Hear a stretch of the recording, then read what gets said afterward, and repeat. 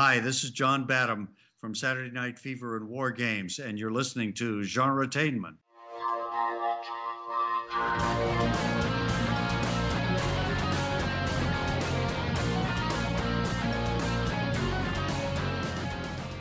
Hello everyone, welcome to another episode of Genretainment at SciFiPulseRadio.com.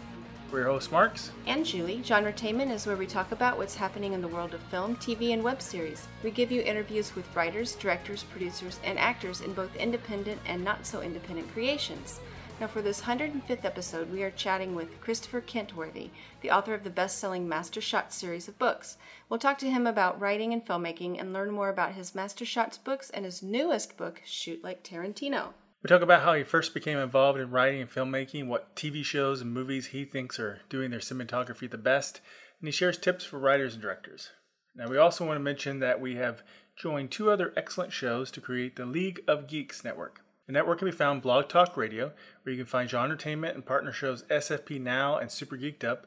Our newest episodes can be found at SciFiPulseRadio.com, and a few weeks later, the episodes will be posted on Blog Talk Radio.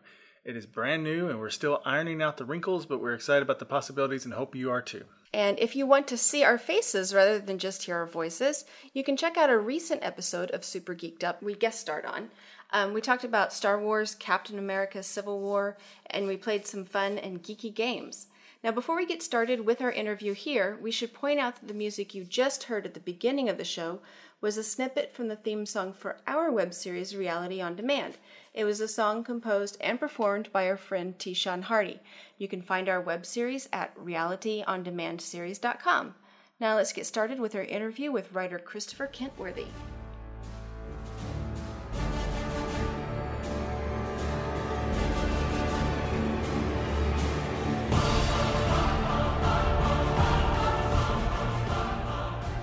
Hi, Chris. Welcome to Genretainment.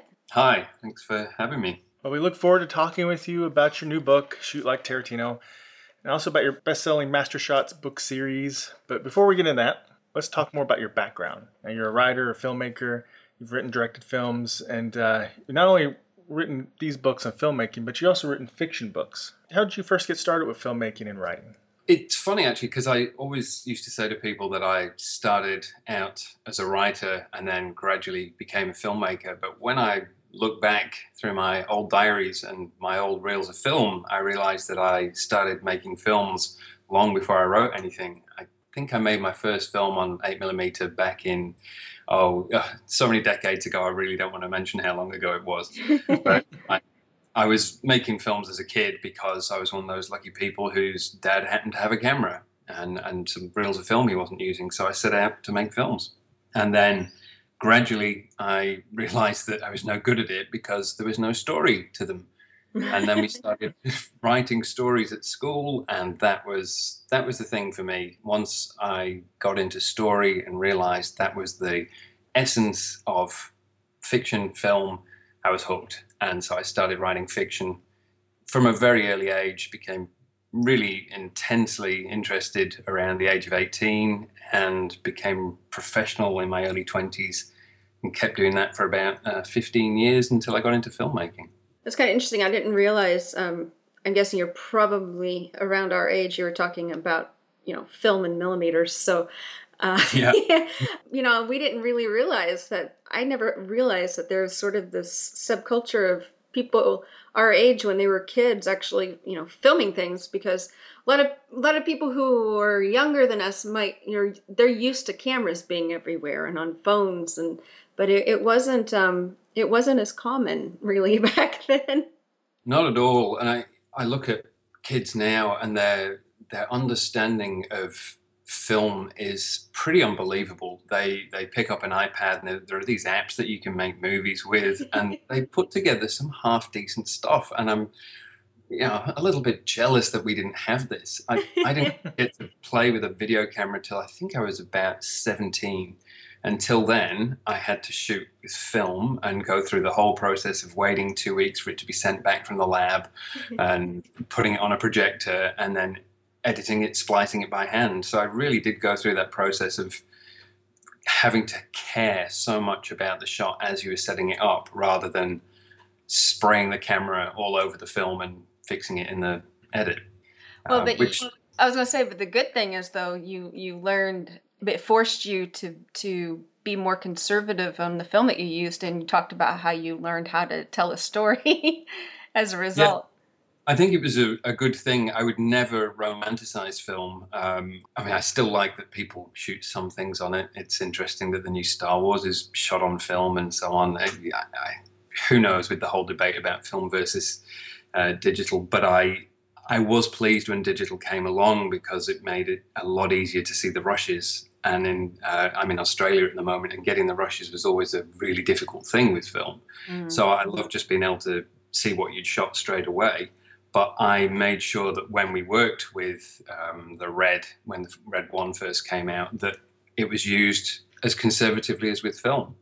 I made everyone shoot as though we only had, 500,000 feet of film, and that was it for our 4 weeks. Otherwise, people get lazy. That is very true. So what were some of the influences for you when you were younger, visual style-wise and story-wise? It's quite amusing, really, because I had this long spell where I was sick off school, and I stayed home and watched movies on TV all day, and I extended the period long beyond the length that I was actually sick, so that I could keep watching movies. It was such an education because every day there would be 2 or 3 movies, everything from the 40s and the 50s through to what was this? This was the 80s, I guess. So through to more recent stuff. And so my influences at that time were just everything. It felt like I saw every film that had ever been made. Okay, kids, don't stay in school. It was a little bit naughty, but so I just gorged on film. And then when I was old enough, I was lucky enough to live just around the corner from a cinema, which you could get in to see any movie for $1 during the day if you went during the day. And so, again, I just watched everything that was made. And there's no substitute for that, really. You can't go in a movie theater and watch anything for $1 anymore. No. So what are some of your past films that you did? It's funny, I was just going through this the other day, saying I worked in film for 15 years, and somebody said, oh, well, what are the films you made? And I went, God, in all that time, I actually only made 1 feature film. And the rest of the time, I was doing a lot of corporate work, music videos, and goodness knows what. Because I look back and go, how did I pass 15 years and only make 1 feature? I don't really know that happened. But I do remember it took about 3 years to raise the money and about 2 years to finish it. So that explains some of them. But the feature's interesting because it's called The Sculptor's Ritual, and I openly admit that I'm disappointed with it because I started the Master Shots books around the same time. And in those books, I talk about how important it is to move the camera and position the actors in a way that is meaningful. Otherwise, you just end up shooting angle reverse, people looking at each other and talking. And then when I was making my own film, what happened? The clock's ticking, the dolly's not set up in time, the move is stuffed up 6 or 7 times because you're trying to get it perfect, and you end up compromising. And by the end of the second day, I was going, oh my God, I'm doing exactly what I tell everyone you shouldn't do. I'm shooting in a boring way. So I did try my very best to solve that and pull out the storyboards and say, look, we have to shoot what we're aiming for. We can't compromise anymore. But at the same time, I realized that it is a challenge. It is a real challenge to not just shoot conventionally and without style. You have to care. You have to, every time you're about to set up a scene or let the camera roll, you have to be doing your very best. Otherwise, you will look worse than average. Your average will look bad. Other people like the film and say, yeah, I did a great job, but I look back and go, oh, I could have done so much better. But we're always harder on ourselves. I think that's every artist, really. Yeah. I comfort myself with that thought. You also write, fiction novels. I think I saw Michael Moorcock actually praised one of your novels. So, can you tell us a little bit about those? Yay! Yeah. I was in the UK at the time when I was heavily into writing fiction, and I became frustrated with publishing And of course, my response was to set up a publishing company, which was a little foolhardy, but it meant that I met a whole load of writers who I remain friends with to this day, who have varying degrees of fame and success now. But everybody who was writing sort of between literature and science fiction and horror. So at the time, everyone was calling it slipstream. I don't know if they do anymore, if that's been dropped, but this sort of cross-genre fiction. And it was a beautiful place to be. We all wrote stuff that we genuinely loved. It was a really great creative time. And the wonderful thing about that in the UK is that writers like Michael Moorcock would turn up to little meetings that you'd have in a back room in a pub where there'd be 5 or 6 writers, and you'd have this literary giant would turn up and hang out with you. And then that meant it turned out he was reading my books. I had no idea. So when he wrote and said that, he said something about me being one of the best British writers, and I just thought, okay, my career's finished. I can die happy now. That's great. So, Can you tell us a little bit about your books? Yeah, the first one, well, I wrote a collection of short stories because I'd been writing stories for a long time, and I did like the short form in the same way that some people don't like short films and say they're only a stepping stone. I really like them when they're done well, 1 in 1,000 maybe. So I wrote a short story collection called Will You Hold Me? And that was reasonably successful. It got really good reviews. So I moved on to write a novel. And the way that went, like every other writer, I started novels and was trying hard to get somewhere. And then I heard that a friend of mine had written to a publisher with just 3 chapters of his novel completed and got a deal. And this was unheard of. It didn't happen. You have to finish a novel, you have to do a year's work, send the thing off and try for a year to sell it. Mm-hmm. So I thought, okay, if he can do it, I can do it. And in about 4 or 5 days, I knocked off the first 3 chapters of a novel with no idea how it would end, and did the same thing, sent it to the same publisher and said, if you can do this for my friend, surely you can do it for me. And to my astonishment, I got a contract a couple of weeks later, and then I had to write the book.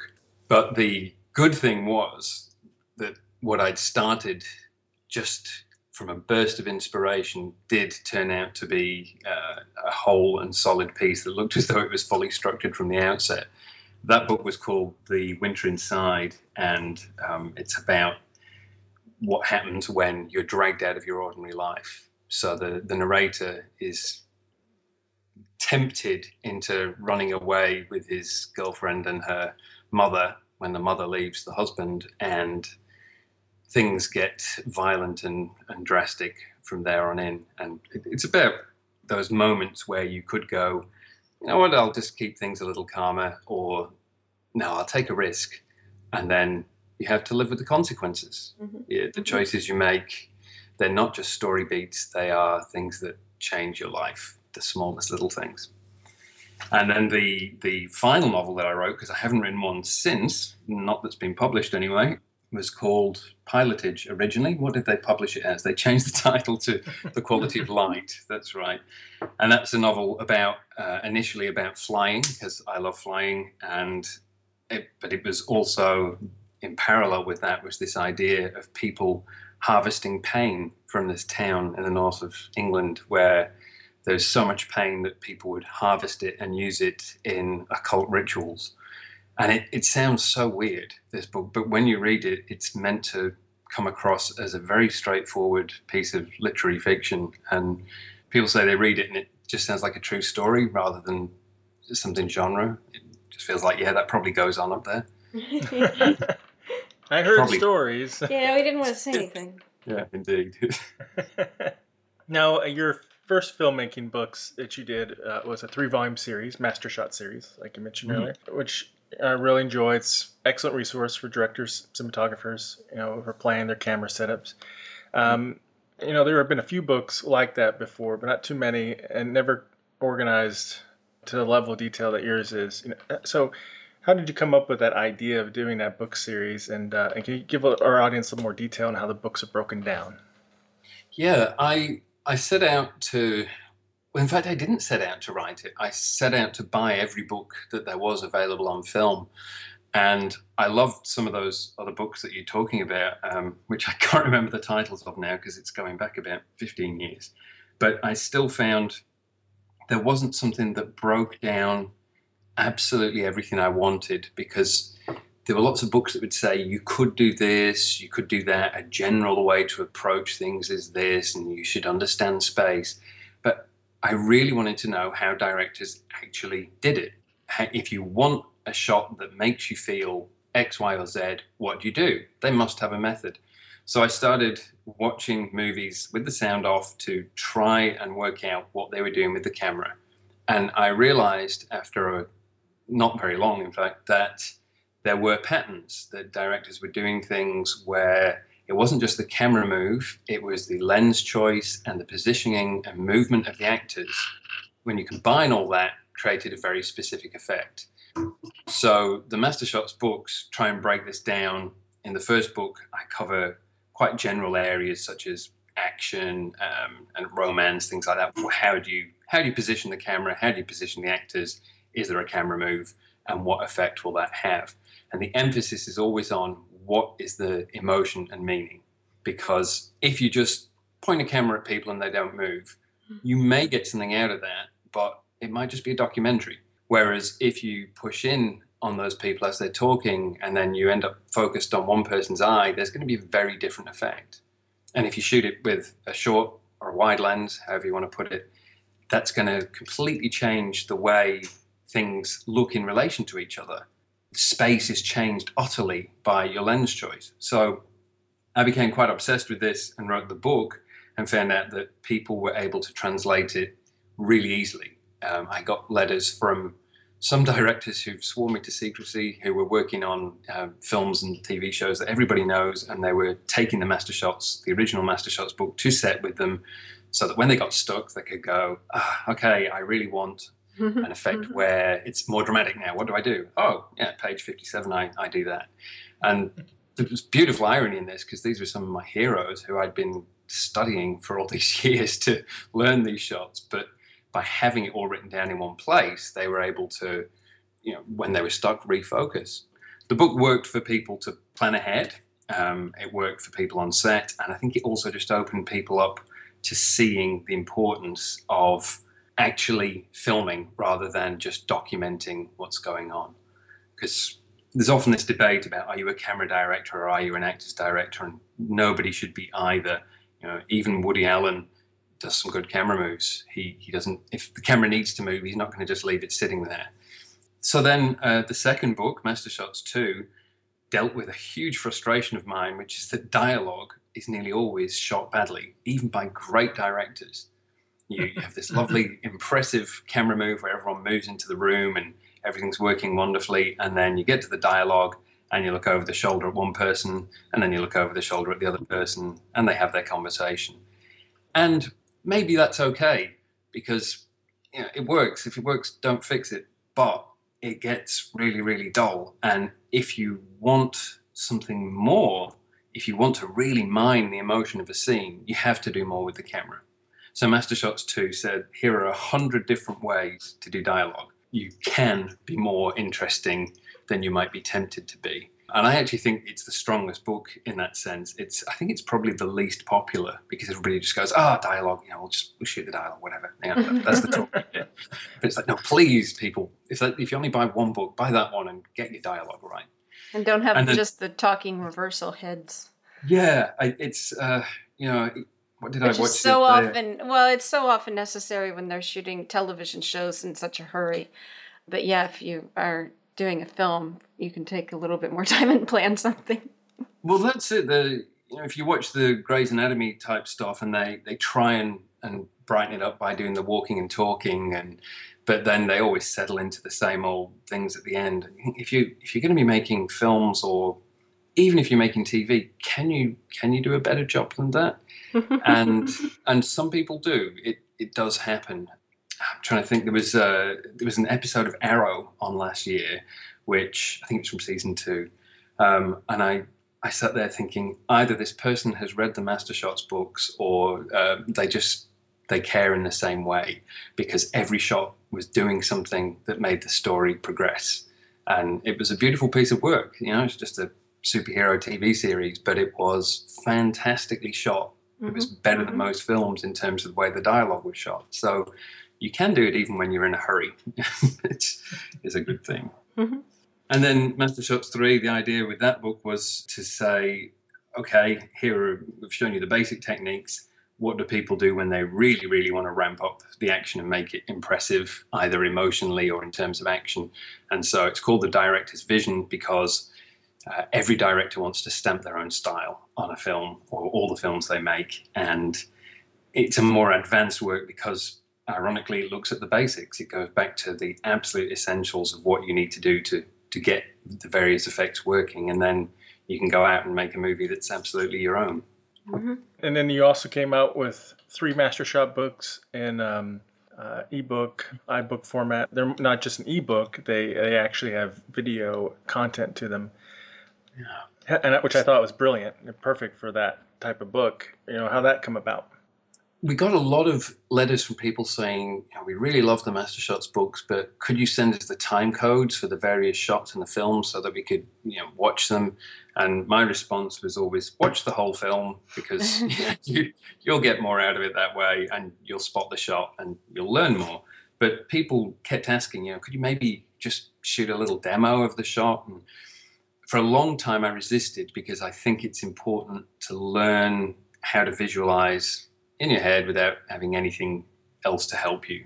You should be able to picture what a shot is in a particular place. It's a very useful skill. But there was such a demand that we thought, well, let's experiment and see how it works. And so we shot some of the scenes from the Master Shots books, we recreated them, and it was great fun. And then we realized that when we showed it to people, it was a fantastic teaching tool as much as a learning tool. So anybody who wants to learn from them can, but also teachers really, really like these books because they're able to, instead of just explain shots to people, they can go click and up comes a little example and then an alternative example and then an explanation. So it's a really rich way of looking through the Master Shots books. We didn't just take all 3 books and do all 300 shots because the file sizes for those ebooks would have been so huge. I don't think anybody owns an iPad big enough. So we just took the best, I think it was 25 shots that cover story, action, and suspense.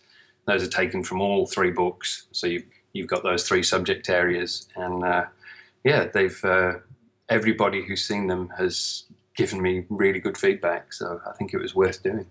Yeah, they're really good. I mean, you have the shot, you talk about the shot, and the setup of it, and then you have 2 versions of the video, where you play it as is, and then another one where you play it again, but you have a voiceover, just talking about the shot. I thought that was a really good way to do that.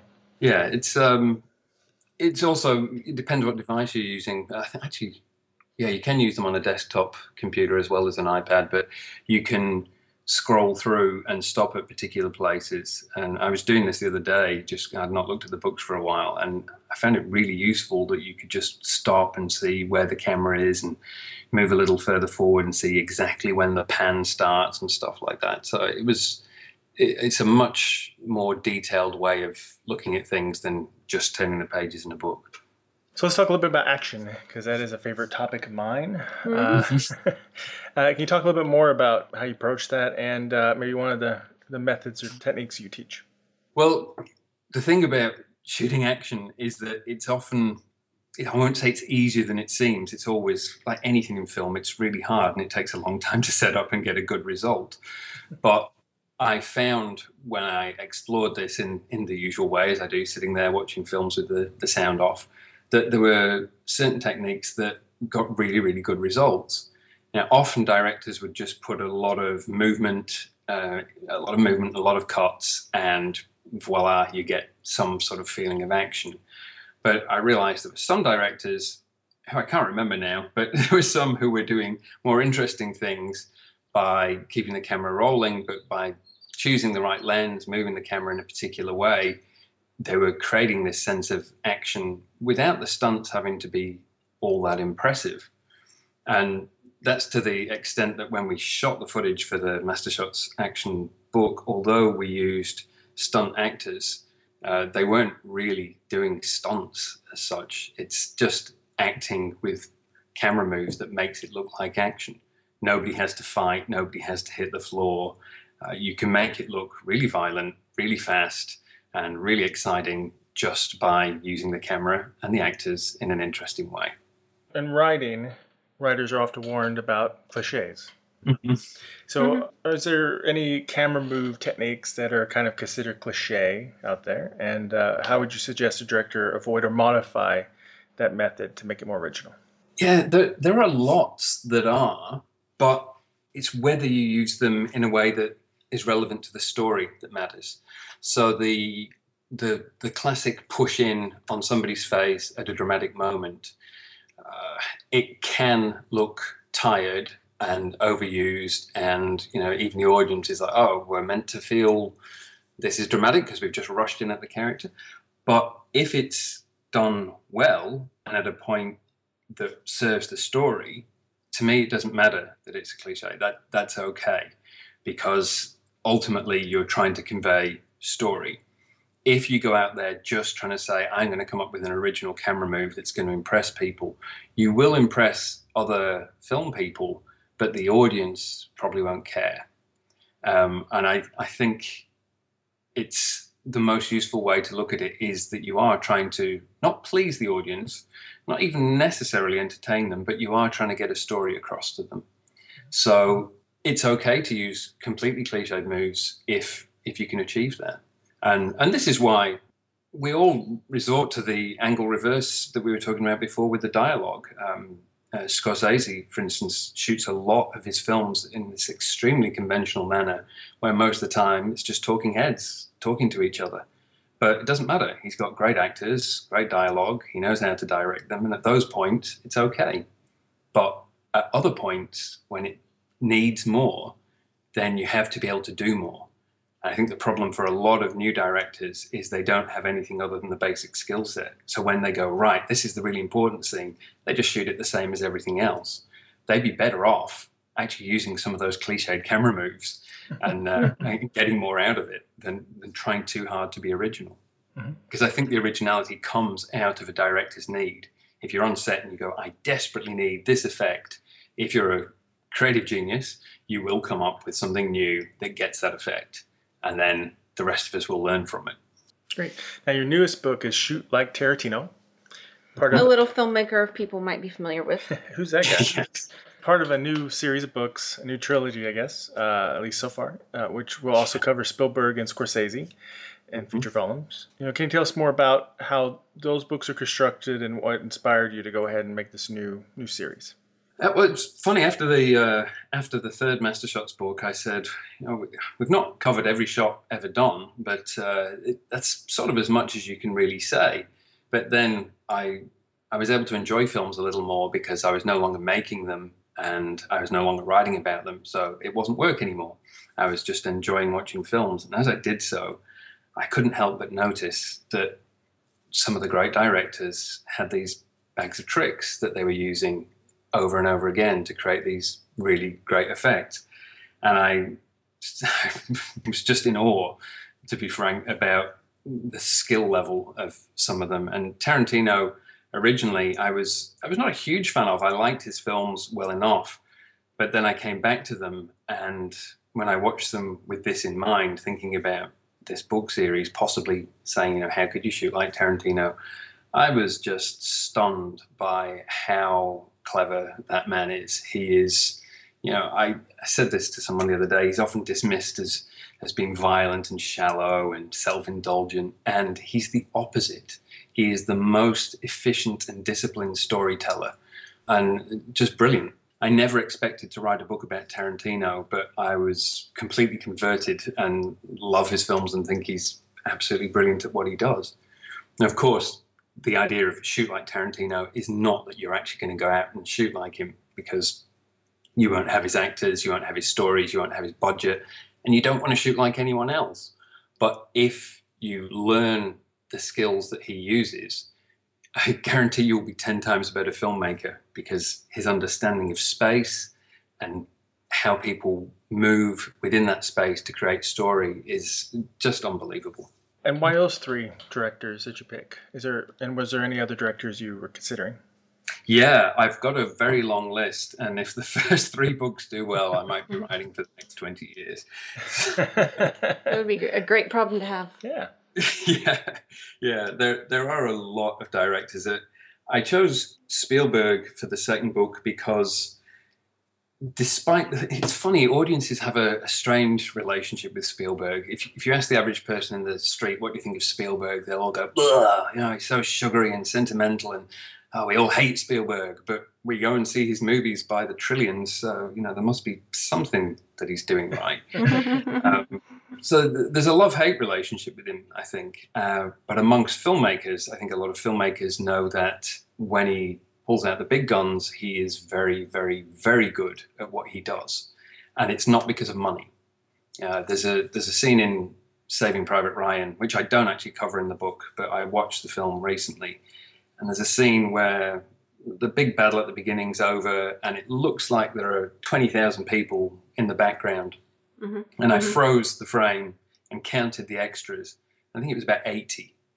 So just by positioning and angling everything really, really well and really cleverly, he was able to make this scene look so rich and deep. And that is what good directors do. They don't just say, I've got however many hundreds of millions of dollars. They're saving money just as much as an indie filmmaker. They're not able to, and they're not willing to go, I want this, and this, because they know they won't get the next project up. Even the big names. Even Spielberg talks about struggling to raise money these days. Jeez. They're all working hard, and when you have those skills, when those translate down to the indie level, or even if you have a huge budget even, then it's better to have those skills than to rely on just filling the screen. So Spielberg is hugely impressive with what he can do with the minimum. My favorite shot in the Spielberg book is one where it's from Schindler's List, and the camera, I think it moves twice. It moves backwards, forwards, and it pans. And if you remember the scene, you think it was shot from several angles, and it feels like so much happened in that scene. It's pretty unbelievable that it was the sort of thing you could do on the lowest of low budget shoots. It's it's perfectly translatable, whatever your budget. And then with Scorsese, I took him on as a subject because although I've been watching his films all my life, I'd never been a huge fan of him either. But everyone was saying, well, he's such a great director.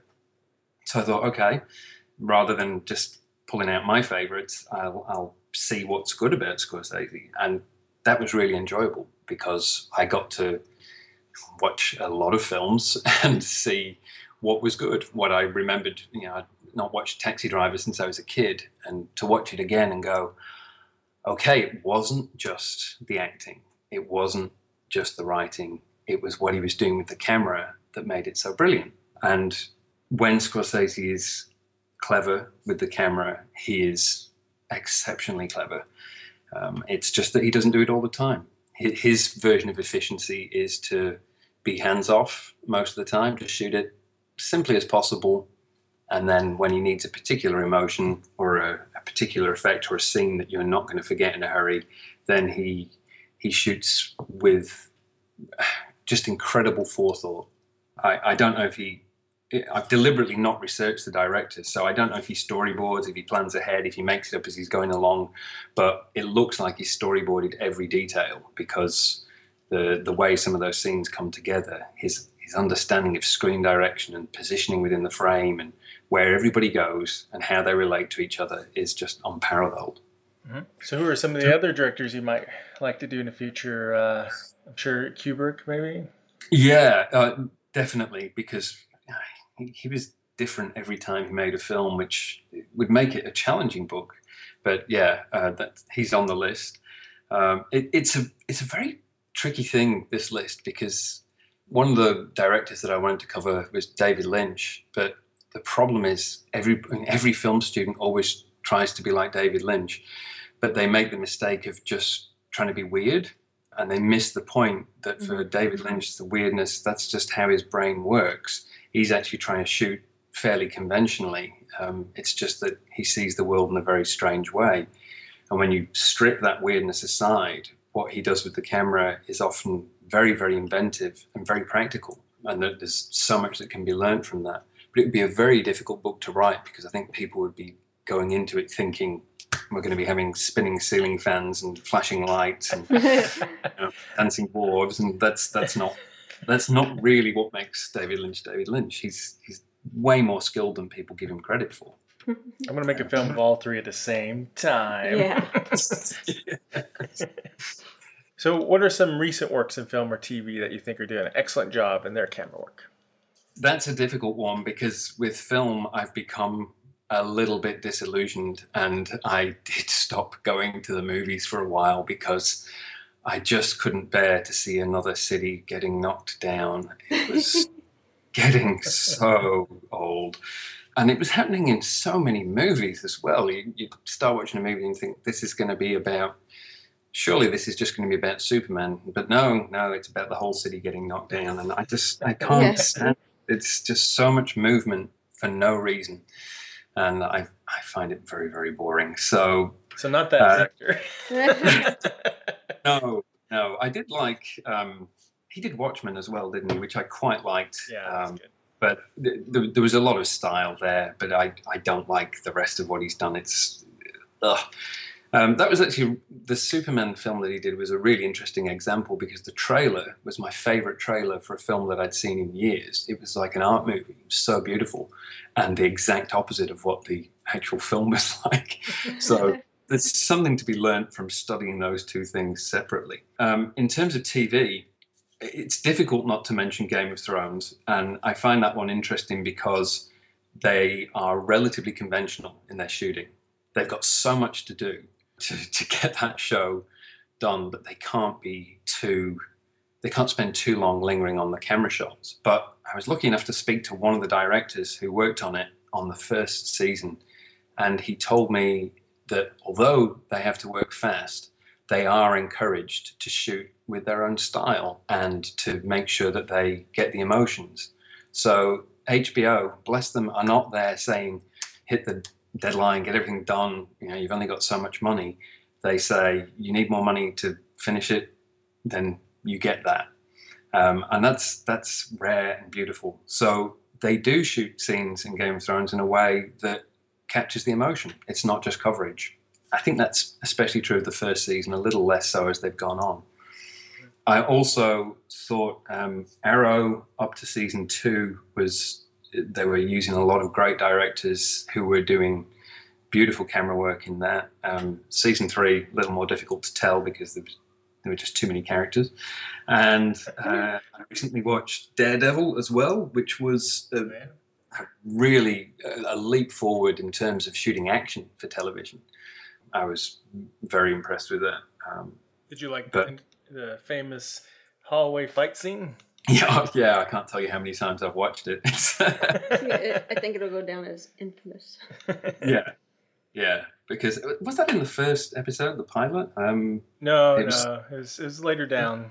I'm not sure when exactly, but maybe episode 4-ish or something. Or later. It must have been fairly early on because I remember thinking, are they going to be able to keep this up? Are they going to maintain this level of style in their action? And they never quite matched it again, but it didn't matter. It's legendary now. So, what about just to run out a few more? Season 1 of True Detective. Oh, which I haven't seen. So season 1 is good. Oh, okay. There we go. And this is one of the problems that you get is just seeing as much as I used to watch. Earlier on in this conversation, I said I once felt like I'd seen everything that had ever been made. That was possible back in the 70s because not as much had been made. Now, there is such a huge back catalogue of stuff to catch up on. I still haven't even seen The Sopranos. So, or the West Wing, and what's the other one? Another series that everybody else has seen. And there's so much to catch up on if you're to be relevant, but there's only so many hours in a day, and I try and limit myself to only a few hours of TV. So. You got to spend some time writing those books. Yeah. That's it. It's a very fine line between knowing what's going on and being connected, and watching so much that you never get to write or make anything yourself. It's very difficult. You have to either consume or create. You can't do it at the exact same time. Yeah, I think you can do it when you're in your 20s because you can get by on 3 or 4 hours sleep. Apparently you can do that in your 50s if you're Peter Jackson, but I can't. So He's dosing. Well, I would suggest season 1 of True Detective. Some good cinematography there. Storytelling. Oh, right. That's good. Oh, and I don't know if you've seen Sense8. That's another really well done cinematography work. So. No, there you go. Oh, that's good. Oh, we really liked that. Yes. Right, it's always good to know that, and this, I do think this is happening more and more. If you think back to maybe 15 years ago, maybe even 10 years ago, there was a little bit of embarrassment about watching television. People would say, I don't watch TV, I only watch films. It was sort of a snobby thing. Mm-hmm. And then TV started getting so much better. I think, Twin Peaks we mentioned earlier, I think that was when TV started to get really interesting and just got better and better and better. And now some of it is so great. It's very difficult to drag people out to the cinema when TV's so good. I mean, I don't know what it costs around the rest of the world, but in Australia, if you go to the cinema, a couple of people, and you buy dinner as well, you're looking at $150 for your night out. So it's and that's doing it on the cheap. And you think, well, you've got to really want to see that film. Yeah. You could buy 10 Blu-rays for that. And if you're a movie fanatic, would you rather sit at home in your perfect home theater, or do you want to go to the cinema where everyone's eating popcorn and spoiling the movie? So it's a shame that the wonderful atmosphere of going to the cinema has been a little bit eroded, and this is why they smash so many cities up, because they have to have so big. So they have to spend 30 minutes destroying a city. Yes. If you took out all the explosions in the movie, it'd be about 10 minutes. Absolutely. Yeah, it's definitely changed, because just 15 years ago, even the big multiplexes were showing art movies all the time alongside the big movies, and it just doesn't happen now. No, it doesn't. No. But TV's filled the gap to a large extent. I think indie films, feature films, it's very difficult to get them seen. But thank goodness people are still trying. I saw one the other day. What was it called? Safety Not Guaranteed. And I think the director's just been hired to do the final Star Wars movie. And I love the fact that he had $700,000 and made a film that looked as good as something that should have cost $5 or $6 million, because he knew what he was doing with his camera. I presume it's the director. I could be doing a huge disservice to the cinematographer here, but I've not researched the film. But it was beautifully shot. It was absolutely gorgeous, and I think they shot it with digital SLRs, which is pretty unbelievable when you watch it. Yeah, it seems to be happening more and more, and sometimes iPhones.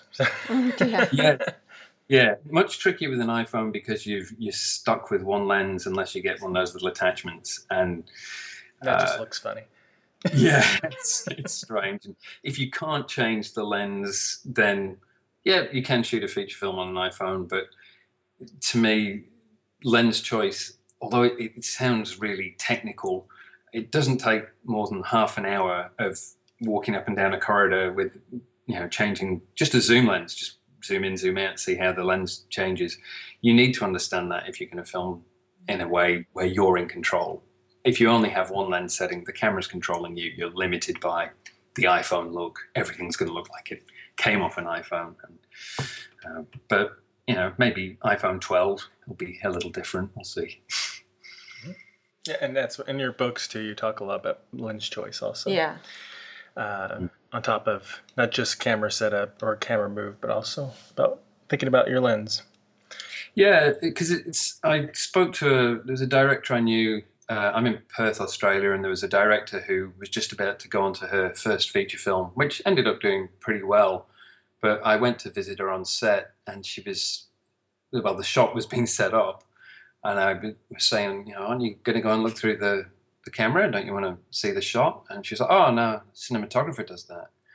And I found it absolutely unbelievable. I was like, well, who's making the film? Don't you care what it looks like? I don't think you should try and take over the cinematographer's job, but you should at the very least understand. If your cinematographer says, okay, I think we should shoot this with a really short lens because it will do this, this, and this, you should be able to say, I would prefer a longer lens because it will achieve this, this, and this. And if you don't know that, then you're not controlling the image. You're not really directing the film. You're working with some actors while somebody else makes the film. Yeah, it's true. Yeah, it's true. Which can be okay. That can work. And, it worked for her. Her film turned out pretty good. So I hear. I never actually saw it. But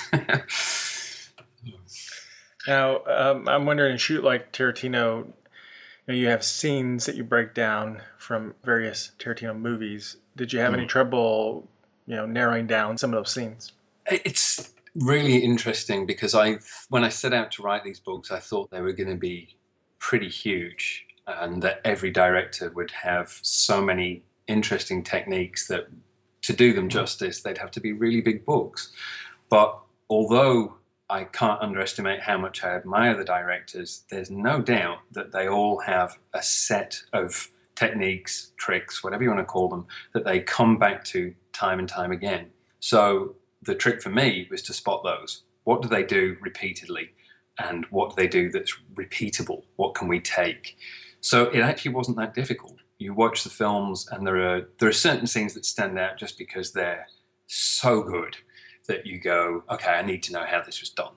And when you analyze it, you see there's something there that is just so potent and useful. But no, it was actually really easy to sit back and watch the films and start seeing the techniques that are used over and over again and how useful they are. I don't make films anymore, but when I was writing these books, I was like, I wish I'd known this, because any scene could be made better by knowing these techniques. Mm-hmm. All right. We have a fair amount of writers who listen to the show, and since you've done novel writing, you've also done some screenwriting. I just wonder if there's a tip you'd like to share from either one of those mediums or both. Like I said at the beginning, it really does all come down to story. And I think the better that writers understand what directors are doing, and the better that directors understand what writers are doing, the better the end result. A lot of people who start out writing for film talk about it purely in terms of it being a visual medium, and that's what I teach. But it's also auditory, and it's about story. Above all, it's about conveying a story with a bunch of actors and a camera. So you can't really think about that too much when you're writing. But if you don't understand the process of how a director picks up a script, strikes out all your directions that you've put in, strikes out half the action you've put in, if you don't understand what's going to happen when the script ends up in a director's hand, then you're missing a great opportunity to write a better script. I think once you've seen that process and how a script turns into a film, you can write better. So something that I sometimes teach a little bit of this stuff, and I say to people, for instance, look at the Shoot Like Tarantino book, read this chapter, watch the film, and then read the script. Now, it's a little bit different with Tarantino because is it always that he writes his own stuff? Probably. I don't know if it's usually. I don't know if it's always. Usually, yeah. So he's writing himself. So he knows, and so he can do shorthand. But I guarantee even he will do the same thing. Once he's picked that script up, he'll be striking bits out all over the place, because once you're on set, you go, that doesn't work here in this room. That's not what we're going to do. That doesn't work with this actor. We need a different line there. And so directors adapt constantly. Yeah. But there's really no substitute for reading a script, watching the film, and seeing the difference, seeing what changed. I think Eternal Sunset of the Spotless Mind. Is that how you say it? Yes. Eternal Sunshine of the Spotless Mind. That's it. That's there you go. That's a great film. All the useless trivia I got rattling around in my brain, I was able to pull that up. Yeah, Eternal Something of the Something. That film, when you read the screenplay, that writer is really famous and has won, I think he's won Academy Awards for writing, and yet the screenplay is a million miles from what that film ends up being. And when you see the film, it follows all the story beats that we all learn, and yet the script doesn't. So the film is a lot better than the script. The screenplay is not the best, I have to say. So that it's a really, really good one to read and watch. And once you see the way a director makes that work, you learn a lot. Yeah. Tarantino's probably not the best example, even though he's done some partnership stuff, but definitely Spielberg is a good example of someone who's taken other Collaborates a scripts, lot. and collaborates. Well, and the first Star Wars script was just famously terrible. Yes. I mean, that's like the first thing that always pops into my mind is, oh yeah, it's like Star Wars first script bad. Yeah, I love watching the auditions for that, and I think they were modified from the original script, and they're so terrible. It's it's a joy to watch. It's like, how did that all end up being okay? Yes. Absolutely, yeah. Yeah, well, ideally, the screenplay is the foundation, right, to build off of. So hopefully, usually, when it works right, like Star Wars, the collaboration makes it better. There was a whole host of heavenly guardian angels that came down and made that happen, because Yes. divine intervention was the only thing that was going to make that work. And I think, to an extent, you're always sort of hoping that that's going to happen, that this weird magic will come about. But as a writer, the best thing you can do is not rely on it. Is write something that is so good that the director picks it up and they see their own vision of the film. So although as a writer you have yours, your job as a writer is to put the story on the page, but not the visuals, so that the director picks it up and goes, I can make this look better than anybody else. And that's how scripts sell. I'm no expert on this, but the little bit I know and the little bit I've seen when I've been at film markets, it's when a director gets excited, it's because they think they can do something better than anybody else. Yeah. And what's one last quick filmmaking tip you'd like to share with our audience? Be as healthy as you can be so that you don't get tired. Because you will get tired. You will get tired, and it really does spoil things. When I was talking about my feature film at the very beginning and how I ended up compromising, the reason for that, the main reason, was that I was also producing it. So I'd spent a year raising the money, 3 or 4 months in pre-production, and in the week before we started shooting, I was having to do accounting and all sorts of ridiculous things that weren't my job. So that when I arrived on set, I was exhausted. Mm-hmm. And it sounds like, I can just power through. And, if you're in your 20s, you might be able to do it slightly better, but it will make anybody worse. Tiredness just ruins creativity and encourages compromise. So I think to do everything you can to be as fit and healthy and awake without using cocaine. I was going to say, you might want to throw that a little bit in there. Yes. Yeah, be awake, but do it the good and healthy way. Yeah, we've run into that too. Yeah, it's.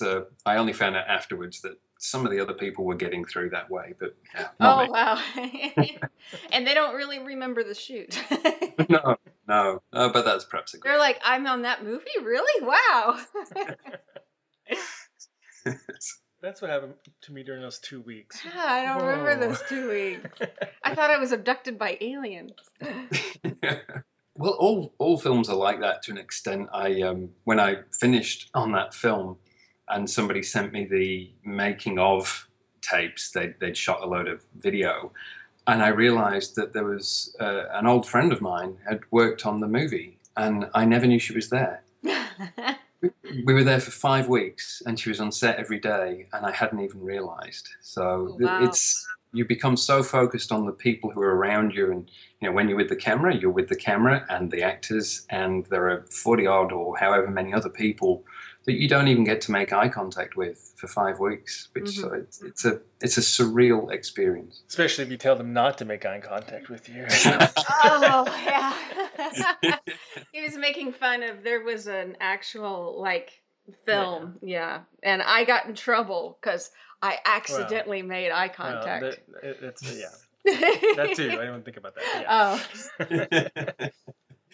That was funny. No, but I know what you're talking about. We were we made our web series, and we just got so fatigued. I mean, we were working each full-time jobs on top of that. Oh, yes. And then, by the time we get on set, I'd been up all night. Was doing the catering too.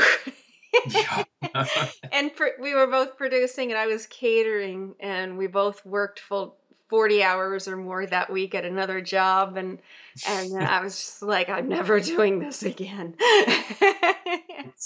Because you have to try and remain human. You don't want to come out at the other side of it, A, hating film, and B, destroyed. You don't want that. No film is worth that. So it's a difficult thing to get. And the thing we were talking about, not making eye contact with people, that's one of the other really good tips I was given early on by a working director over here, was when you arrive on set, be friendly to the departments that you don't get to interact with much. Go to hair, go to makeup, ask them how their night was, because those are the people who dictate the atmosphere of the set. It's not you.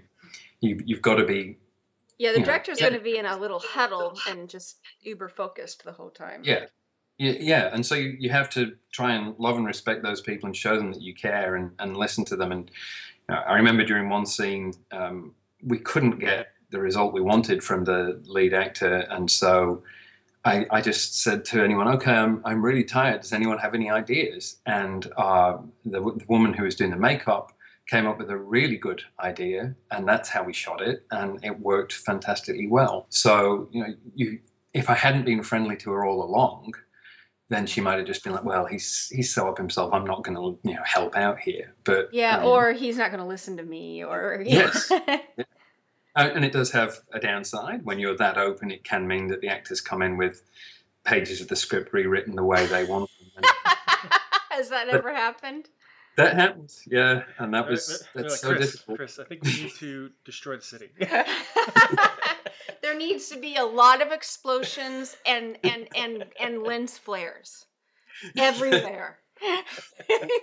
Actors come in with a rewritten script. It doesn't matter even if it's only one word that's changed. It feels like they're destroying the city. So you want their feedback, and it's wonderful that they're that engaged. But this is where you have to walk the line between, it's a benign dictatorship. You have to be the one that makes the final decision. Yeah. I couldn't just say to my makeup person, shoot the scene for me. I had to be the one that shot it. So it is a team. It is teamwork, but you do have to lead it. So you won't give in if they say, I'd like a giant lizard come in, destroy the city, and tons of lens flares. Not that. But off my set. Draws the line there. I draw the line here. It is worth giving in sometimes to keep them happy. In that film, there was the actor, he just could not get into the evening until we'd shot this scene of him walking through a corridor in a particular way that he wanted. He set up this shot, we shot that, and everyone was like, why are you doing this? You're never going to use it. I'm like, because it'll make the actor relax. And it did. He calmed down after that, and we got a good night's work done. But you've got to be careful. You've got to be very careful. All right. The fine art of compromise. So before we go, can you tell everyone where they can find you and your work online? Yes. I've actually, to find me online, you'll have to Google me, because my old website was, I better not say stolen, or I could get sued for that, but it was taken away from me. So now I've started a blog, which I think is ChristopherKenworthy.wordpress.com, or you can Google it and hopefully it will appear before too long. And I'm actually going to start writing a proper blog about film, and in particular story. So it's going to be film, fiction, screenwriting. So that's where I am. The books are available, the Shoot Like series and Master Shots are available on Amazon or from mwp.com. And they've got a great Facebook page as well. And the Master Shots ebooks are only available through the iBook store, and you have to search for them. It's really hard to find them, but it is possible. Well, thanks so much. It was great speaking with you. Yes, thank you. Oh, thank you. Cheers.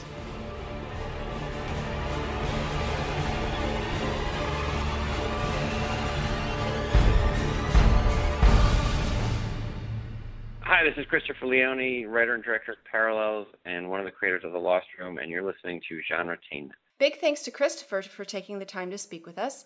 We'll have the links he mentioned listed in the show notes. Now, coming up on our next episode, we'll have an interview with author Monica Lionel. She is a successful indie author of fiction and nonfiction, and she wrote the excellent book Write Better Faster. And she also has many new books scheduled to be released soon. Now, if you're a writer, then you don't want to miss that episode. Before we go, we want to remind you that you can keep track of us by subscribing to us on iTunes or Stitcher, or by following our Genretainment Facebook page, my Twitter account, which is @MrMarks, our website at genretainment.com, or follow all the shows at sci-fi-pulse-radio.com, and also our new network, League of Geeks, over at Blog Talk Radio. So that's it for today's Genretainment. We'll be back soon with all new guests from our favorite films, TV shows, novels, and web series. Genretainment is a production of Alien Jungle Bug Productions. Until next time.